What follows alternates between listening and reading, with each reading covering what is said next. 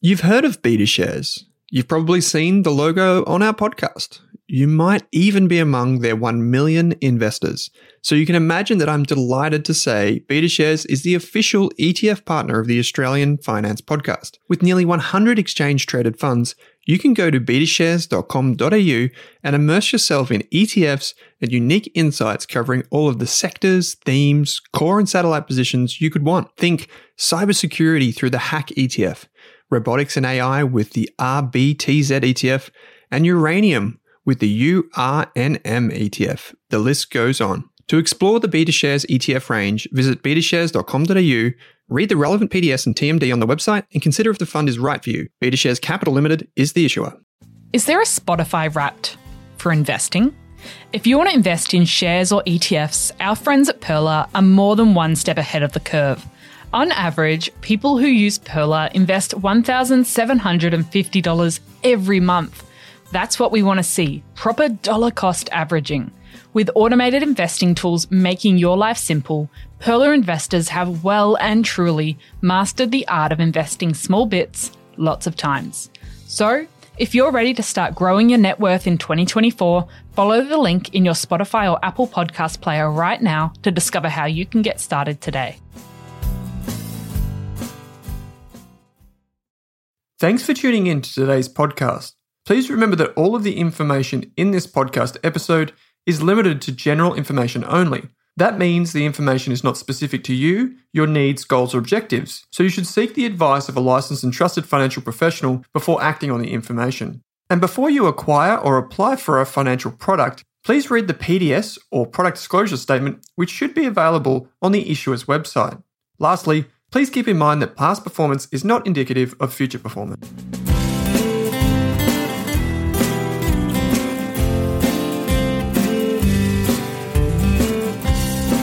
Kate Campbell, how you going? Good, thanks, Owen. How are you?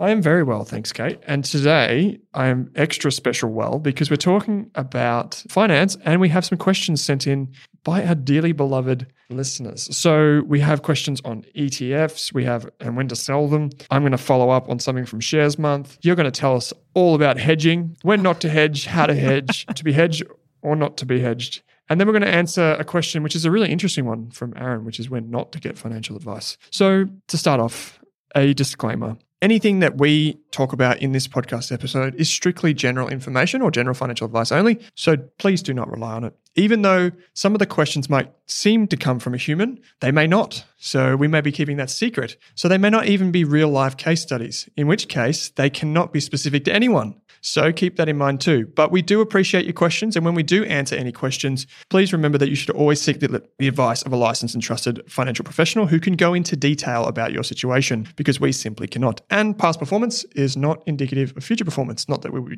talking about track records or anything. But okay, so Kate, I know you have a bit of an introduction. Yeah. I think just before we got into today, I just wanted to say a big thank you to everyone who's left us lovely 5-star reviews on Apple Podcasts, Google, Facebook, Rask Education on the courses. We really appreciate all your support, and it does help new people get access to the content, because the more reviews, it sort of shows that track record. That is indicative of our future performance, that one. We are going to keep doing good stuff in the future. I think in terms of reviews of products, like past performance is often an indicator of future performance, especially if you're buying a product or service. So we do really appreciate it, and everyone getting started on our free courses on Rask Education. It's really great to see people taking up the ethical and the property courses, which are our newest ones. Yeah, our 2 new ones, but also your fire course, which is super popular. It's now number 2 in terms of popularity. You know, it's caught up with the ETF. Yeah, so that's huge. I don't know the final numbers, but it looks like we're going to enroll 600 completely new students in June 2021, which is a huge feat. We originally set out on a goal, which was kind of arbitrary, just to get 10,000 students enrolled in our courses. And we're going to probably be at 8,000.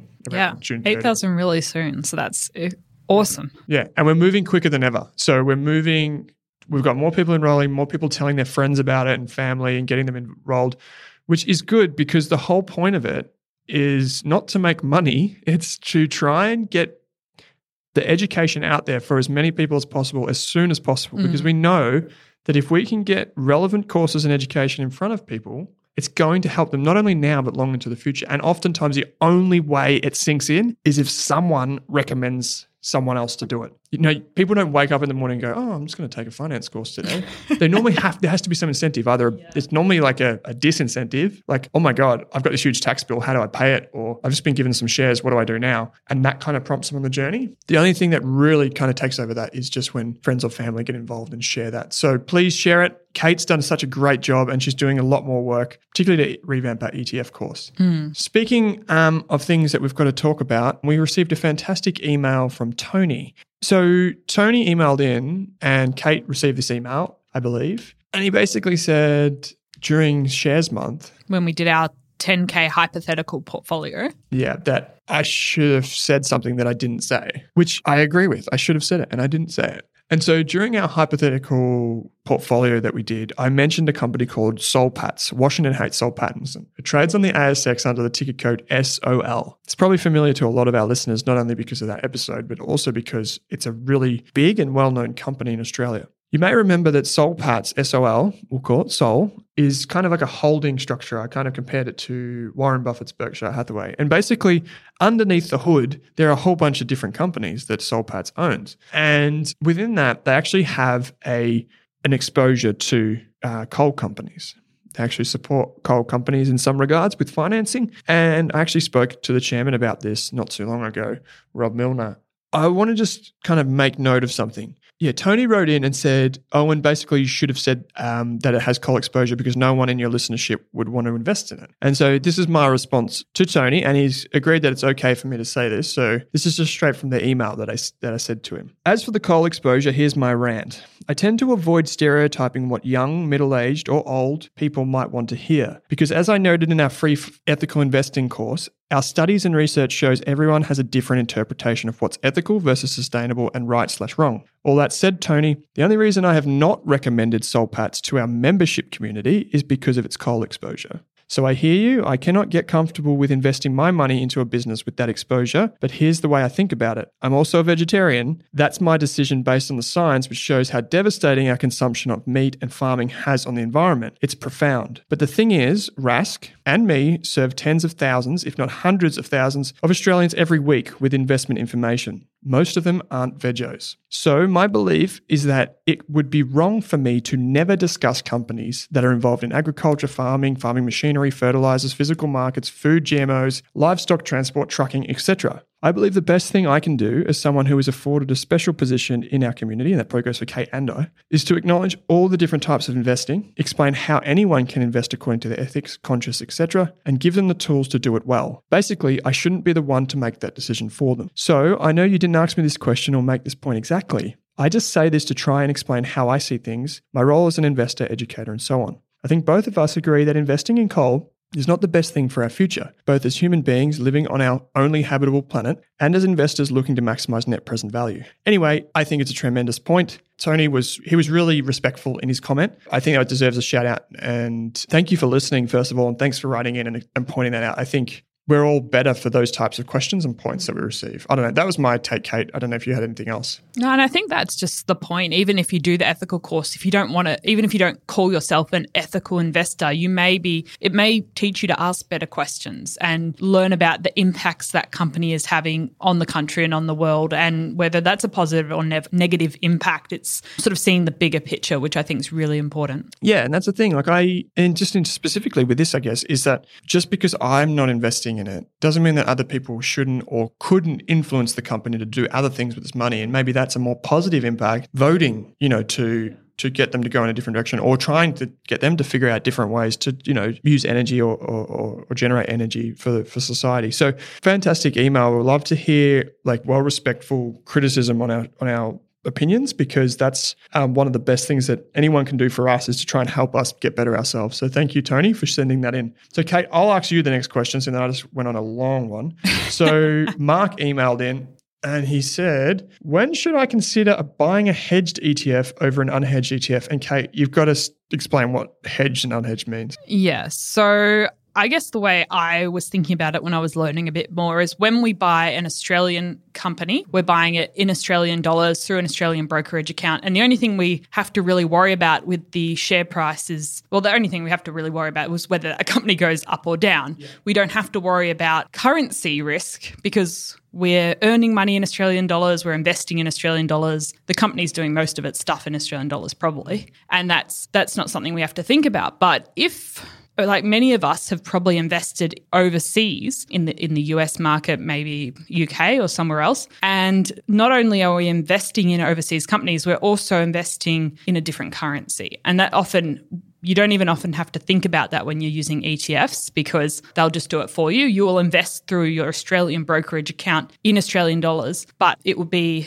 in an ETF that is then buying companies overseas in a different currency. So it suddenly adds another risk into the equation of maybe the US dollar risk. I remember, I think it was like 2010. I'm just going off the top of my head here, 2011. The Australian dollar, if you put that into US dollars, so going from Australia to the US, you would get more US dollars than Australian dollars. So if you put $1 Australian into $1 US, you'd get about $1.05, $1.10, I think is what it peaked at. And I remember speaking to some investors at the time. If we just took our money, our Australian dollars, and put it into US dollars, then if the Australian dollar fell, meaning that, so there's two ways to look at it. The Australian dollar falls relative to the US dollar. So that means the US dollar is going up. There's one going in either direction. So if the Australian dollar falls, the US dollar goes up. Because we had our money in US dollars, then when we transferred it back, we would have more Australian dollars. And so what you could have done in this instance, there were a few of us that started investing more heavily in the US because we thought now is a good time to get purchasing power to buy US dollars. So we went and invested in the US. We bought companies. I think at the time it might have been companies like Twitter or Apple or Amazon or something that a few of us invested into because then those shares went up on their stock market and then our dollar went down. So you got the double benefit of being invested in a company that goes up in value while also the currency goes up in value. But it can also go the opposite way. You can also have it go down in value and the currency keep going up. So that means your foreign investment is worth less.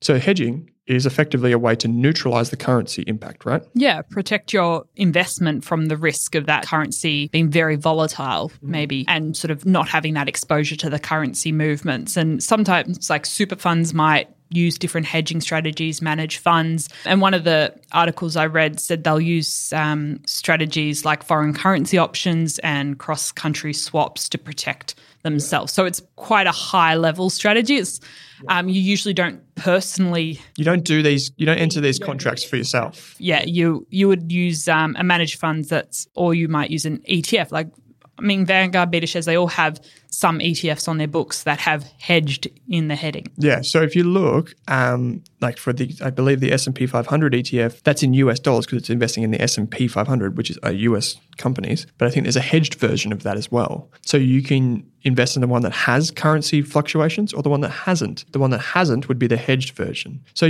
when like a hedge, when you drive past one in the street, a good hedge is flat. Think about that. That's what you're looking for. When you have a hedged product, you're looking for the currency impact to be flat, no impact. So the price, like let's say, I don't know what the Australian dollar is, but let's say the Australian dollar is against the US dollar, 70 cents. I don't know what it is. At 70 cents, that's the currency that's locked in. That's the hedge. It's flat from that point. But you can still, the value of your investment will still go up and down. It just shouldn't be impacted by currency risks. So it's a way of taking out one of the many hundreds of different risks you encounter when you invest in something. You've still got all the other 1,000,001 risks under the umbrella, but it's a way of taking out one kind of risk. Yeah. And you've got a point here that when a lot of these fund managers do it, so often like Magellan is a good example. Magellan is an active fund manager who sponsored the cricket a few years ago, They have a global fund and they have a global hedged fund.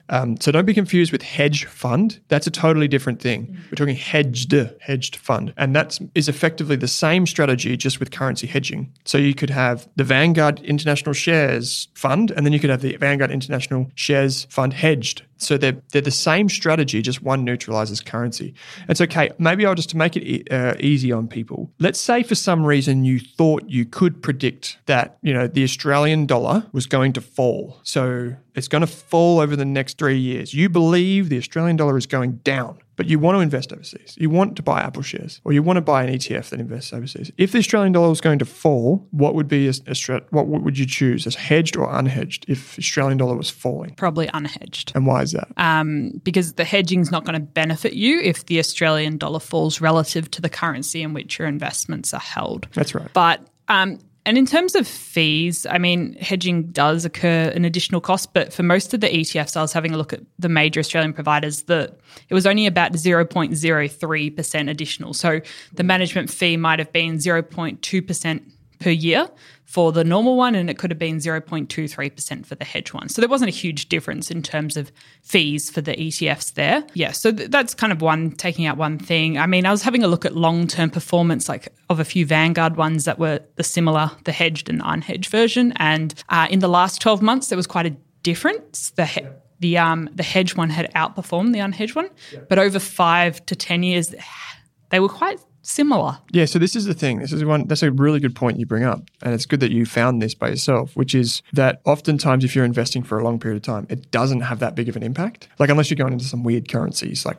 somewhere, maybe say in Africa or the Middle East or whatever, where the currency is very volatile. In most of the case, when we're talking about hedging, it's usually we're talking about US dollars. Yeah. Occasionally you might talk about like the euro, but that's not as common. Basically, because the US currency is the global reserve, right? So that's what most countries talk to. So over a long period of time, it tends to be a pretty neutral effect. Shorter periods of time, like say 1 to 3 years, it tends to get quite accentuated one way or the other. But the important point is this. If you are a long-term investor, it's probably not that big of a deal, because if you are investing long-term and the impact's relatively muted, probably not that big of a deal. However, I would add one caveat here. The long-term average for the Australian dollar versus the US dollar is somewhere between 70 and 80 cents. So some people have rules in place that if the Australian dollar gets over $1, which would be well away from the average, they might put money overseas. Or if it falls really low, like to below 50 cents, they might keep money here in Australia. So then you bring money back, right? And that is effectively recognizing that over the long term, it should average somewhere between, say, 70 and 80 cents. Should. Doesn't mean it will, but it should. That's, I guess, one strategy you could utilize. You could just think, okay, it doesn't make sense that the Australian dollar is so high or so low. I might flip-flop one way or the other. But the beauty of these ETFs these days is you don't need to make a completely different decision. If you want US shares exposure, you just go to the hedge version, protect yourself, something like that. But yeah, I think it's definitely time frames an important factor when you're making that decision. And I mean, I'm personally, for my investments over the next 20, 30 years, I'm not really worried about trying to hedge my currency risk. And I don't mind having exposure to the US dollar because I think in Australia, we get really focused on our own currency, but there's so many other currencies out there. Yeah, I think one of the secrets of the really wealthy is they embrace other currencies because they know that if something happens in their country, then they've still got money somewhere else that can deflect some of that. The one thing, I guess, to be mindful of is you don't have to invest in other ETFs to get currency exposure. You can invest in Australian companies or Australian ETFs that have exposure. Like one thing that people think is, I have to get an international share broking account or I have to get like a particular currency account. You don't have to do any of that. You can just actually keep it right here on the ASX. Like you said, there are ETFs that offer currency exposure. There's even ETFs in Australia, which are perfectly reasonable, that all they do is they put their money in US dollars in a bank account in the US. And so saves you doing it. You can just buy the ETF in your brokerage account. So you can do all those types of things. Just don't let it completely change the direction of your long-term wealth creation, which we have a question on that next. The next question was from William via email. And hey, Owen and Kate, I've got a question about what you guys would do with some of your earlier investment mistakes, which you may have bought when you first got started. Would you cut your losses and apportion the capital into something else, or just let it sit at the bottom of your drawer until they're positive? So he continued, I'm mostly referring to some of the ETFs I bought very early on as a beginner when I had a bit of new shiny object syndrome. Air quotes, yep. Yeah. And were definitely overvalued, as well as a couple of hot stock tip. In single quotation marks. Yeah, that I really didn't do much research on. These buys are the only things holding my portfolio back in the red. That being said, I've only started investing in the last year, so these buys haven't really sat in my portfolio that long. I think personally that we all get sort of taken away by new shiny object syndrome at the start. I mean, maybe 6 years ago or so, I was trying every investment product under the sun. I was not really investing. I was more day trading with absolutely no idea what I was actually doing, but it was a good way to learn. And I think I just came out about even at the end of the day. But for me personally, once I kind of got through that trial and error phase and had learned a bit more and understood ETFs and share investing a bit, I closed all the accounts that were complicating my life down.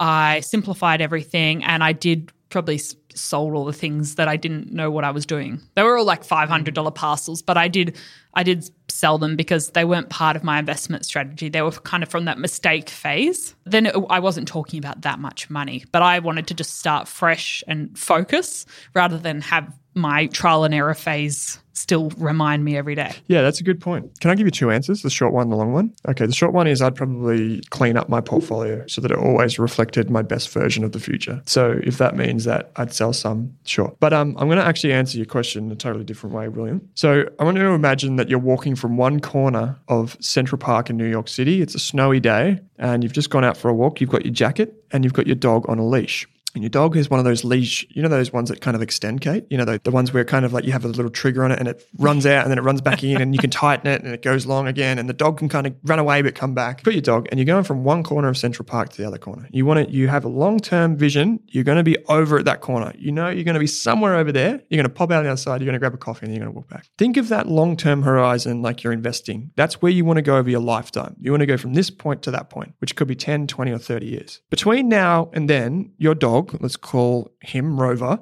is going to go everywhere. If you give him 30 meters of that rope, he's going to go left, right, up, down, backwards, forwards. At any one time, he will just look like a bunch of randomness just running through that park. If you looked above as like an eagle flying over top, you could see Rover just going left, right, up, down, completely random. But over the long term, you're going to go from the bottom corner to the top right, which is what almost all share price charts do over not individual shares, but stock markets like the ASX 200, the Dow Jones, the S&P 500, the FTSE 100, over very, very long periods of time. That very, very long period of time is the left to right across Central Park. And the randomness is what happens from one year to the next. Last year, it was COVID. This year, it could be something else. The next year, it could be something else. That's Rover just running backwards, up and down, randomness. Now, of course, at any one time, you want to make decisions that put you back on that line.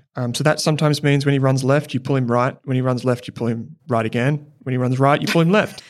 You kind of keep him on track. Yeah. And the way you do that is you make small changes, not big wholesale changes to the way you invest. So we know that you always say automation. We know that works. We know another thing that works is dollar cost averaging, just putting a little bit of money away every so often. So before you go and make wholesale changes, just remember that you're going from the bottom left of Central Park to the top right corner. Everything that Rover does in between that tail shouldn't wag your direction. That shouldn't be determining where you go. So a few things to consider, William, if we bring this back to reality, is the tax consequences. Are you going to take a tax loss? Are you going to take a gain? Sounds like you're going to take a tax loss. Something to talk to your accountant about. Another thing you said was overvalued ETFs. So when you think about overvalued or undervalued, remember that there's a difference between price and value, where it seems like I couldn't tell you if an ETF is over or undervalued, and I've been doing this for quite a while. The reason I can't tell you is because it's very hard to value ETFs, because you've either got to value all X hundred companies inside it, or you've just got to kind of guess. So be careful to let the dog wag your belief here. You might not have bought an overvalued ETF. You might just have bought it. It just happens to be the wrong time. And in time, we'll come back. If you're you might have been in a thematic ETF and it was not having a great year, that entire industry. Yeah, but then in 2 or 3 years, it could come back. It's be like Rover going left and then eventually coming back. Hot stock tips. Yeah, these are classics, William. We've all been there. Sometimes they're worth getting rid of. Maybe like if you've got more than maybe $500 and it has gone down, I'd maybe do some research into that company and see if it's something you would still want to hold. Yeah, that's it. Just the point is, don't make any rash decisions. Make them smart. This time around, make it a smart decision. Don't listen to what your friend says. Pick your best team for the field at any one time. So pick your best investments. You only have a limited amount of money unless you have a money machine at home. If so, give us a call. And the other thing is write down before you buy or sell anything. we say this on the show. We said this. That's why you wrote that. Yeah, the decision-making stuff. So, and you've got the PDFs from the recent episodes that you can access. And it includes questions to self-reflect. Things like, why am I doing this? What are the risks? Have I talked about it with someone else? These are all really good things. They apply to both buy and sell. Yeah. So, yeah, William, you're definitely not on the wrong path. Like, this is the right thing. You're going from bottom left to top right by just starting investing. You've made the decision to get out your jacket on that cold winter day, and you're on the path. Just stay on the path and make sure you're making sensible decisions from now on and taking the right, pathways to get across the path. And making the mistakes at the beginning is great because you're hopefully only dealing with a smaller amount of money, and it's been a good market to make mistakes in as well. Yeah, it hasn't been catastrophic. So, yeah, that's eventually you become desensitized to it, and you begin to feel that those 20% falls, 10% falls from here, there, and everywhere. You kind of become immune to them, and you just focus on the long term. Aaron's question, that's a fantastic question, and I'll summarize it in one sentence, which is, when should I not get financial advice? So he says, hi, REST team. I've listened to every episode of the Australian Finance Podcast and the Australian Investors Podcast. That is awesome. He says, keep up the good work. Hey, Aaron, there's a lot more coming in the new financial year, especially for the Investors Podcast, so keep an eye out for that. My question is, how does one know if one does not need to see a financial advisor? I love how he used one. Do you recommend that everyone see a financial advisor regardless of their personal situation or prior knowledge? What can a financial advisor offer an individual that cannot learn and apply on their own? I know people who have had initial consultations with many planners, and each has provided different advice, which makes me wonder how I would know if the advice I receive from a planner is better than the strategy I already have in place. What do you think? Your thoughts on this would be much appreciated. Thanks, smiley face. Good one, Aaron. Great question. Why do we always say, please consult a licensed and trusted financial advisor? We have to. Yeah, if you haven't, you've listened to every podcast, you've probably heard it a lot, but we're not allowed to provide personal financial advice. So the only option we really have when anything gets a little too personal is we have to say, talk to a professional financial advisor, because we're not allowed to answer. And the only way you can get an answer to that question is actually finding that person. So it is, in Australia, it's very regulated. So you might see US YouTubers saying all sorts of things, and there's a lot less regulation over there. So people can say a lot of different things, but we're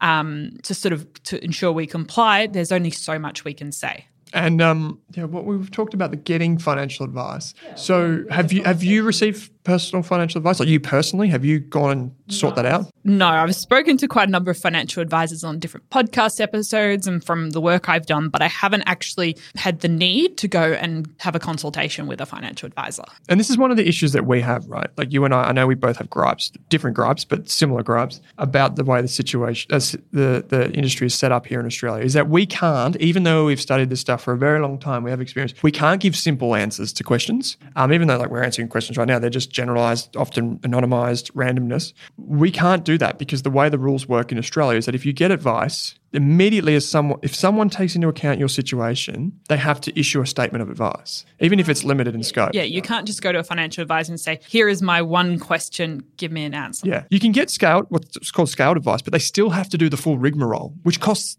you money because that's their time. They have their own compliance, which is a lot more rigorous. Yeah, that's it. So the reality is, and to your point, Aaron, a lot of people don't get financial advice because it is so expensive. And the other thing that is an issue is we had the Royal Commission, which exposed a bunch of crap financial planners for their own doing or from the banks that they worked for is doing, ended up giving really poor advice to people who probably could have done better with that, just not even being in contact with them. And it's a bit tough because there's a huge, tens of thousands of financial advisors have left the industry in the last few years because of the increase in compliance, or they increase the education standards. So you have to have a lot more qualifications and compliance and professional development to be a financial advisor now. But I know financial advisors, from their perspective, it's quite tough at the moment because there's a lack of consumer trust. So even we have met a lot of great financial advisors that genuinely care. Every day they're learning as much as they can, so they're on top of regulation. They give the best advice possible, and seeing one of them could be an awesome decision for you. But it's also a $3,000 to $5,000 decision. So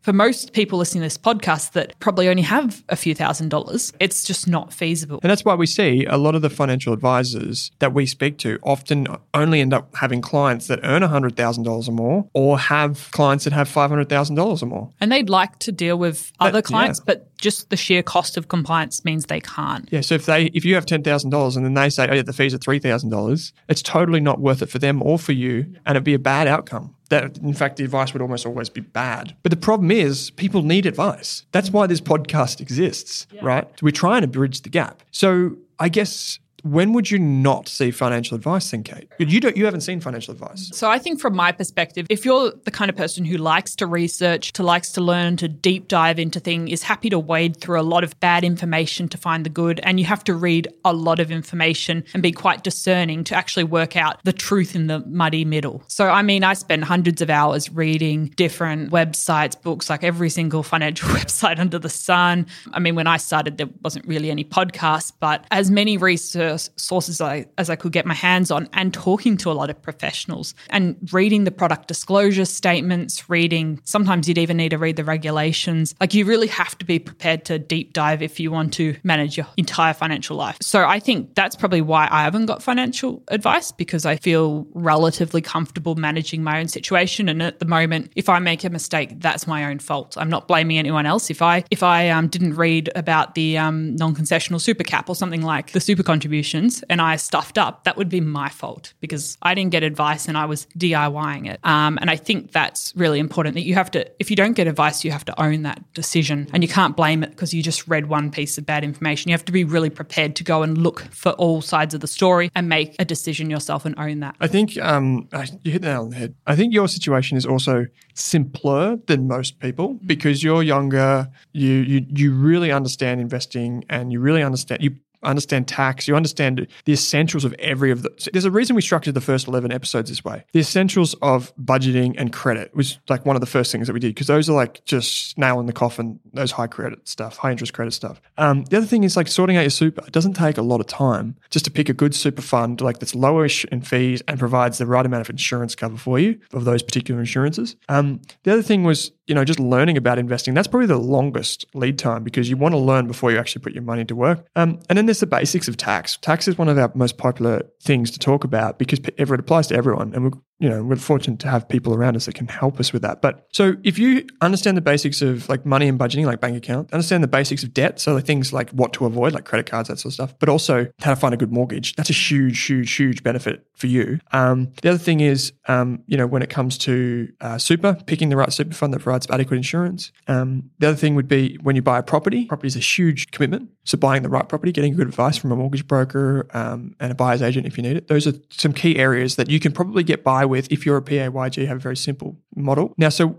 I've got some just extra things I'll tuck on the end here, is the time and effort. This is what it all comes down to, time and effort. Kate put in the time and she put in the effort to learn. This is the reality of it. The more complex your situation, the more time and effort you will need. The more complex your situation, the greater the chance for things to go wrong. The more complex you make your situation, the more costly it will be to unwind. I hear that many stories of people getting SMSFs, setting up trusts, company structures, getting into relationships and buying a house without actually putting down on paper who owns what, buying a house with a brother or sister, going into business with family or friends, like all of these things, costly decisions that can be a nightmare to unravel, and they will set you back. The other thing is, when I definitely would get financial advice, this is probably the easiest way to try and work out the inverse. Definitely would is immediately prior to retirement. I've even told my in-laws they've got to get financial advice. They've got to get financial advice. They've got to get financial advice. Because as much as I can tell them, they need someone to sit down with them and go, this is when the pension's going to kick in. This is how much you can take. It's quite complex, that transition to retirement phase, even if you're in a traditional super fund compared to a self-managed super fund. Both of them are quite complex. Totally. And particularly around there, you want peace of mind that you're doing the right thing. And before you retire, please do that before you retire. Even if it's 6 months before you retire. I need to repeat that. Retire. If you know it's coming up, get the advice. There's a lot of crossover, like in Centrelinks and disability pensions and all of that. Like, there's quite complex scenarios intermixing, and that could be once it gets into that regulation and how much and caps and things, it can be very difficult, even as the most astute consumer out there, to actually work out how that interplays without that industry experience. The other thing is, if you're buying a business or like starting a business, maybe this isn't a question for your financial advisor, although it would be if you had one. It's definitely a question for your tax agent. Ask how that's going to impact you and how you can set that up. If you get an endowment, so someone sends you some money because someone died, like that, you were mentioned in a will, so you've got some money from a relative, friend, or family member or something like that. That's another reason to get financial advice, just to make sure that you're doing it in the most tax-effective way. Because an estate, which is where you get money from when someone passes away, that's different to if you got a super payout. So just make sure that you know your tax situation so you can manage it appropriately. Yeah, I think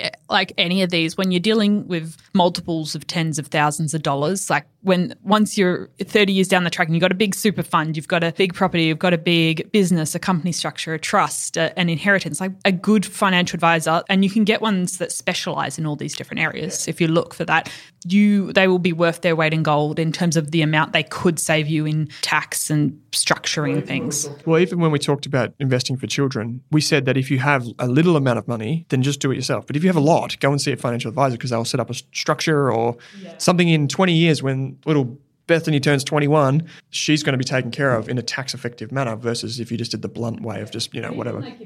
And even like if I don't at the moment, but if I had a family and maybe I had some health issues and I needed to get a whole insurance package inside my superannuation, it can often be good to get financial advice for that, to make sure you've got the right structure and you've got enough, because that can become very complex if you're not a vanilla blue chip worker. The problem is that we have in Australia is that a lot of financial advisors wouldn't touch you if you had really complex needs. So that's where you need someone who is a specialist, because the regulation in Australia has cost a lot of people access to financial advice, generally speaking, but it's cost most people access to insurance advice, which is really, really even the best financial advisors refrain from giving advice on insurance just because it's so complex, because of medical needs. It's kind of that interplay. But the other reasons I would definitely get financial advice if you've got an SMSF and you want to get rid of it, or if you want to wind up anything. Yeah. So a lot of people will push you into SMSFs, but really think long and hard before you get involved in that, just because of the compliance involved and the ongoing needs. And if you like, to your point, complex medical needs, there's a thing in Australia called a special disability trust. If you or someone you know is in a situation where they have a complex disability that requires ongoing care outside of the NDIS, learn about special disability trusts.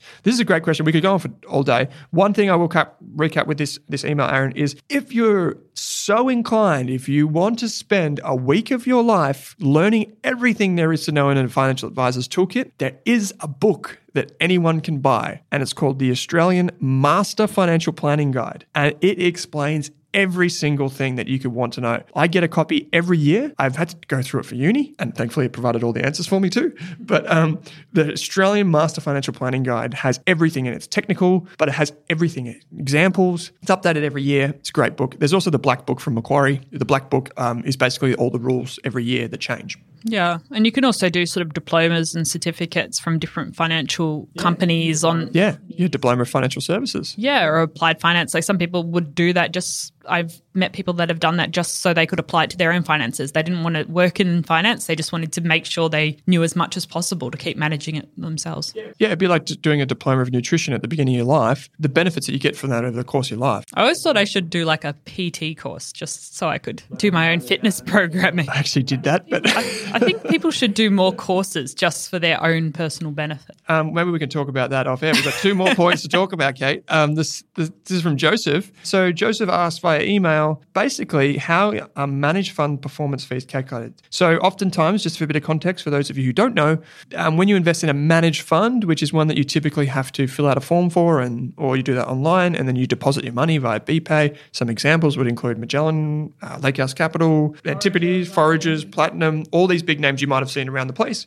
Typically, those funds charge a performance fee. So they charge the ongoing fee, which is like 1%. But then if they do really well, you also have to share some of your gains with them for their good performance. Yeah, so management fee and performance fee. So that's what you're going to have to look out for. And the management fee could be anywhere between like 0.5% to 2%. Yeah. That's most of them I see fits somewhere.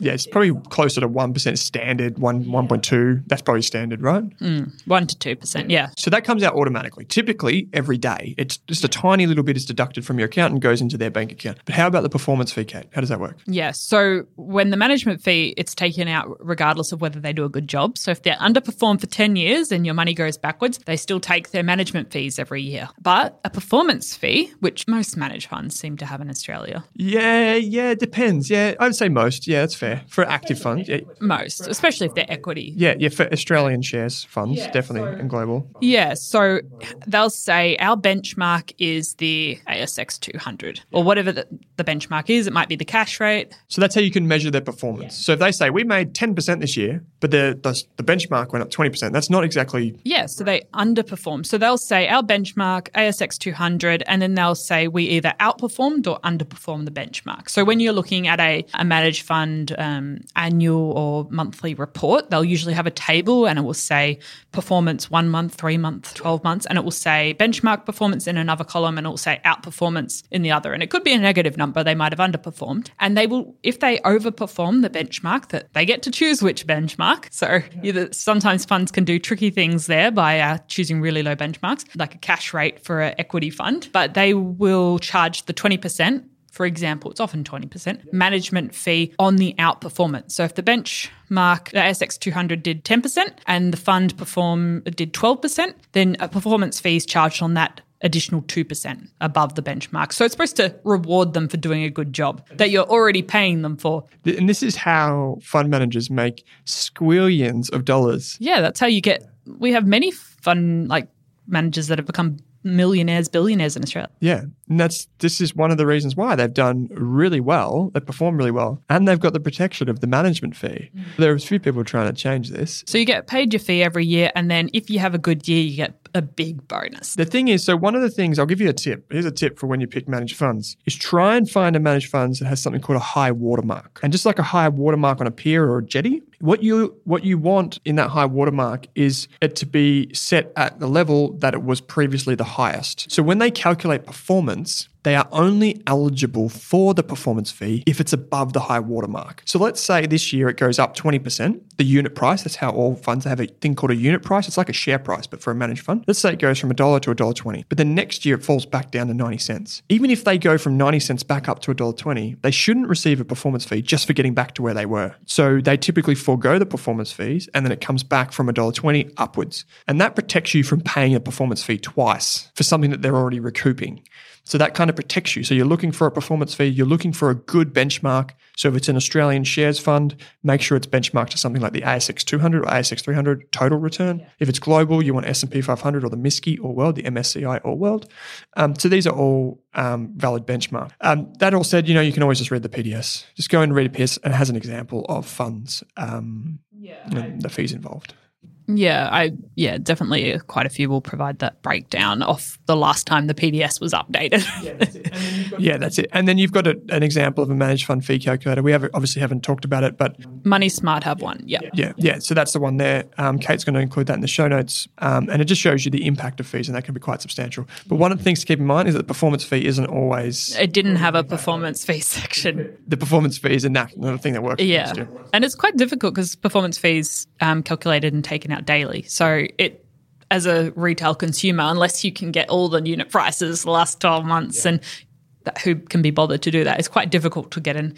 You might even be able to ask them what's the if you're really interested in a fund, what was the estimated average performance fee over the last 12 months that an investor would have paid? You could ask them, what is the fee that you collect, from me? Just ask them straight out what it is. Maybe they publish their annual report, which has a line item for total performance fees. Yeah, you'll be able to, if it's like Magellan offers investment funds that you can invest into, but they're also on the stock exchange, so they have to report. And another the second part of this question was the fund they mentioned has the option you can either invest in the unlisted managed fund where you have to fill in a form and do your ID checks and sign stuff. And then you send the money off and it's invested and you have a unit price and blah, blah, blah, blah, blah. Or some of these managed funds have a listed active ETF. So you can buy that one in your stockbroking account. Yeah. So it might be a 4-letter stock code. Quite a few of them are. And it acts a bit like an ETF, but it's actively managed. And it usually replicates the same strategy. So the question was, is there advantage in investing in one over the other? What are the key differences? And I think they mentioned, who was it? Joseph mentioned the ones he could think of are liquidity, because it's a lot easier to sell the active ETF through your brokerage account and get the cash. Whereas if it's a managed fund, you have to usually fill in a withdrawal form or a partial withdrawal form, scan it, email it in. They have to accept it. Sometimes they have issues with your signature. I've had that happen. And then they have to process it, and it might be a 5 to 10 day window to actually get the cash in your bank account. So it's a little bit harder sometimes, or a bit slower. The minimum investment amount's often lower. If you're just going for your brokerage account, it's probably $500, whereas often managed funds might have a minimum balance of $20,000, $25,000. So that can be quite a high barrier to entry for a lot of people. I know some managed funds have maybe $1,000 or $5,000, but that's not many, because I did a big search a few years ago. And also adding additional investment amount. It can be a little easier with the managed funds, because you could set up a direct debit regular contribution plan. Every month, $200 goes straight into that managed fund, so your dollar cost averaging in. Whereas if you had the listed version, you'd have to buy additional units for your brokerage account and pay brokerage. But there is also usually a buy-sell spread, so you usually have some sort of fee with the managed fund there. Yeah, no matter which way you go about it, you're going to pay something to enter and exit. Yeah. So, I mean, I personally I don't have any active ETFs, I don't believe, in my portfolio, but I do use ETFs and I do use managed funds, and I think there's benefits to both. That's a good answer. Got nothing to add. Yeah. Cool. Good question. Yeah. And the last thing I wanted to mention before we wrap up is we had a great discussion in our Facebook group, our Facebook community. If you haven't joined up, there's a link in the show notes, which I'd love you to join, about different sources that people get their daily financial news from. So I thought I'd share a few with you here. One of them, the Australian Financial Review. You can get the app on your phone. So that covers a whole range of sources, and they usually look at both sides of the story. Yeah, it's actual journalism. Yeah, that's a bonus. Yeah. Yeah, there's some great journalists over there, and they usually do a good job at trying to have a diverse range of views and opinions, and it's a good way to learn about different things happening in the economy. If you're interested in direct share investing, most of the companies will eventually be covered in some manner there. Possibly some brokers have daily newsletters. They'll just tell you sort of economic information or moves either way. Rass Media, we cover a few little ASX stocks. Oh, a little, come on, they're big companies. No, we do. We have some great writers in our team. Super stoked to have them. Yeah. And Best ETFs as well, if you're interested in ETF information. There's a few daily business podcasts that are Australian oriented. So What the Flux and Fear and Greed. They're like 5-minute daily episodes. So you get a wrap up of sort of 3 important stories for the day in the business world. Finimize, which is quite a friendly global platform that do sort of 5-minute daily podcasts, and it's all within their app and you can learn different things. Bloomberg, get some of the information from them for free. So that's quite high quality. Like the Australian Financial Review, but global. They also, if you go Bloomberg Asia TV, if you Google or search that in YouTube, you'll find a 24/7 stream. I say 24/7 with asterisks because it's a US program, so you got to get up early to watch it live, and then they just have replay segments. But I watch that not every morning, but when I'm at home, I typically wake up in the morning and watch a bit of Bloomberg to get the market wrap from the US, and it's totally free, so it's cool. Yeah. And while I'm thinking about that, I didn't have it on my list, but AusBiz. Yeah, I was on AusBiz last week. This is the Monday that we're recording this. Yes. Oh, and you were on that the other week? Yeah. Yeah, there's a lot happening on there every day, different market news, stock stuff. Yeah. So it's there's plenty to go on. Just as we've always said, just curate your news flow so that it's both diverse, but it's also reliable. Yeah. There's a lot of journalism in Australia that's kind of a little bit weak in terms of its analysis, and also a few different kind of websites that devote a lot of their time to one side of politics, which is never great. I don't think it's a bad thing to pay for high quality information either. I think it's a good thing. Yeah, I think we should. I mean, I pay for the AFR, and I think that's worthwhile. But yeah, between that and the ABC, I think you've got a pretty good base for business news from AFR as well as the ABC. But the ABC is really good all rounder. We've had Pat on the show recently. Big fan of what they're doing. Bloomberg's good. There's plenty of good news sources. If you want stock ideas, that's what our site, Rass Media, is for, like stock research, some great writers and analysts there. But, this podcast too are also great. Yeah, we try and be timely, but typically by the time we record this and get it through the processes and whatever, it takes a few days. So, But yeah, definitely and join our Facebook community if you want to join in this discussion. yeah, you got all the links in the show notes. It's totally free to join Rask Australia on YouTube as well as on Facebook. So you can find us and engage and ask questions and do whatever you want to do there. Cool. All right, Kate, as always, thanks for taking some time to join me. Thanks, Owen. It's been a good Q&A episode. Absolutely. Thanks for tuning in to this episode of the Australian Finance Podcast, where our mission is to improve the financial futures of all Australians. If you'd like to learn more, create a free account at rask.com.au/account to download free episode workbooks, bonus resources, and take our amazing free personal finance courses. You can also join our online community by following the link in the description. If you enjoyed the show, what we'd love is for you to leave us a snappy review on iTunes. And you can follow us on Twitter and Instagram at Rask Australia. Kate and I are also on both of those channels. Finally, if you have any feedback, suggestions for episodes or guests to come on the show, or you just have a question for us, shoot us an email at podcast@rask.com.au.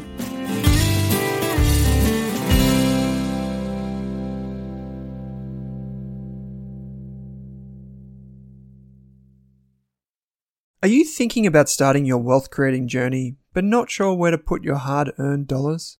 InvestSmart can help. InvestSmart offers a free quiz that makes it easy to find the right InvestSmart ETF portfolio to help you reach your goals.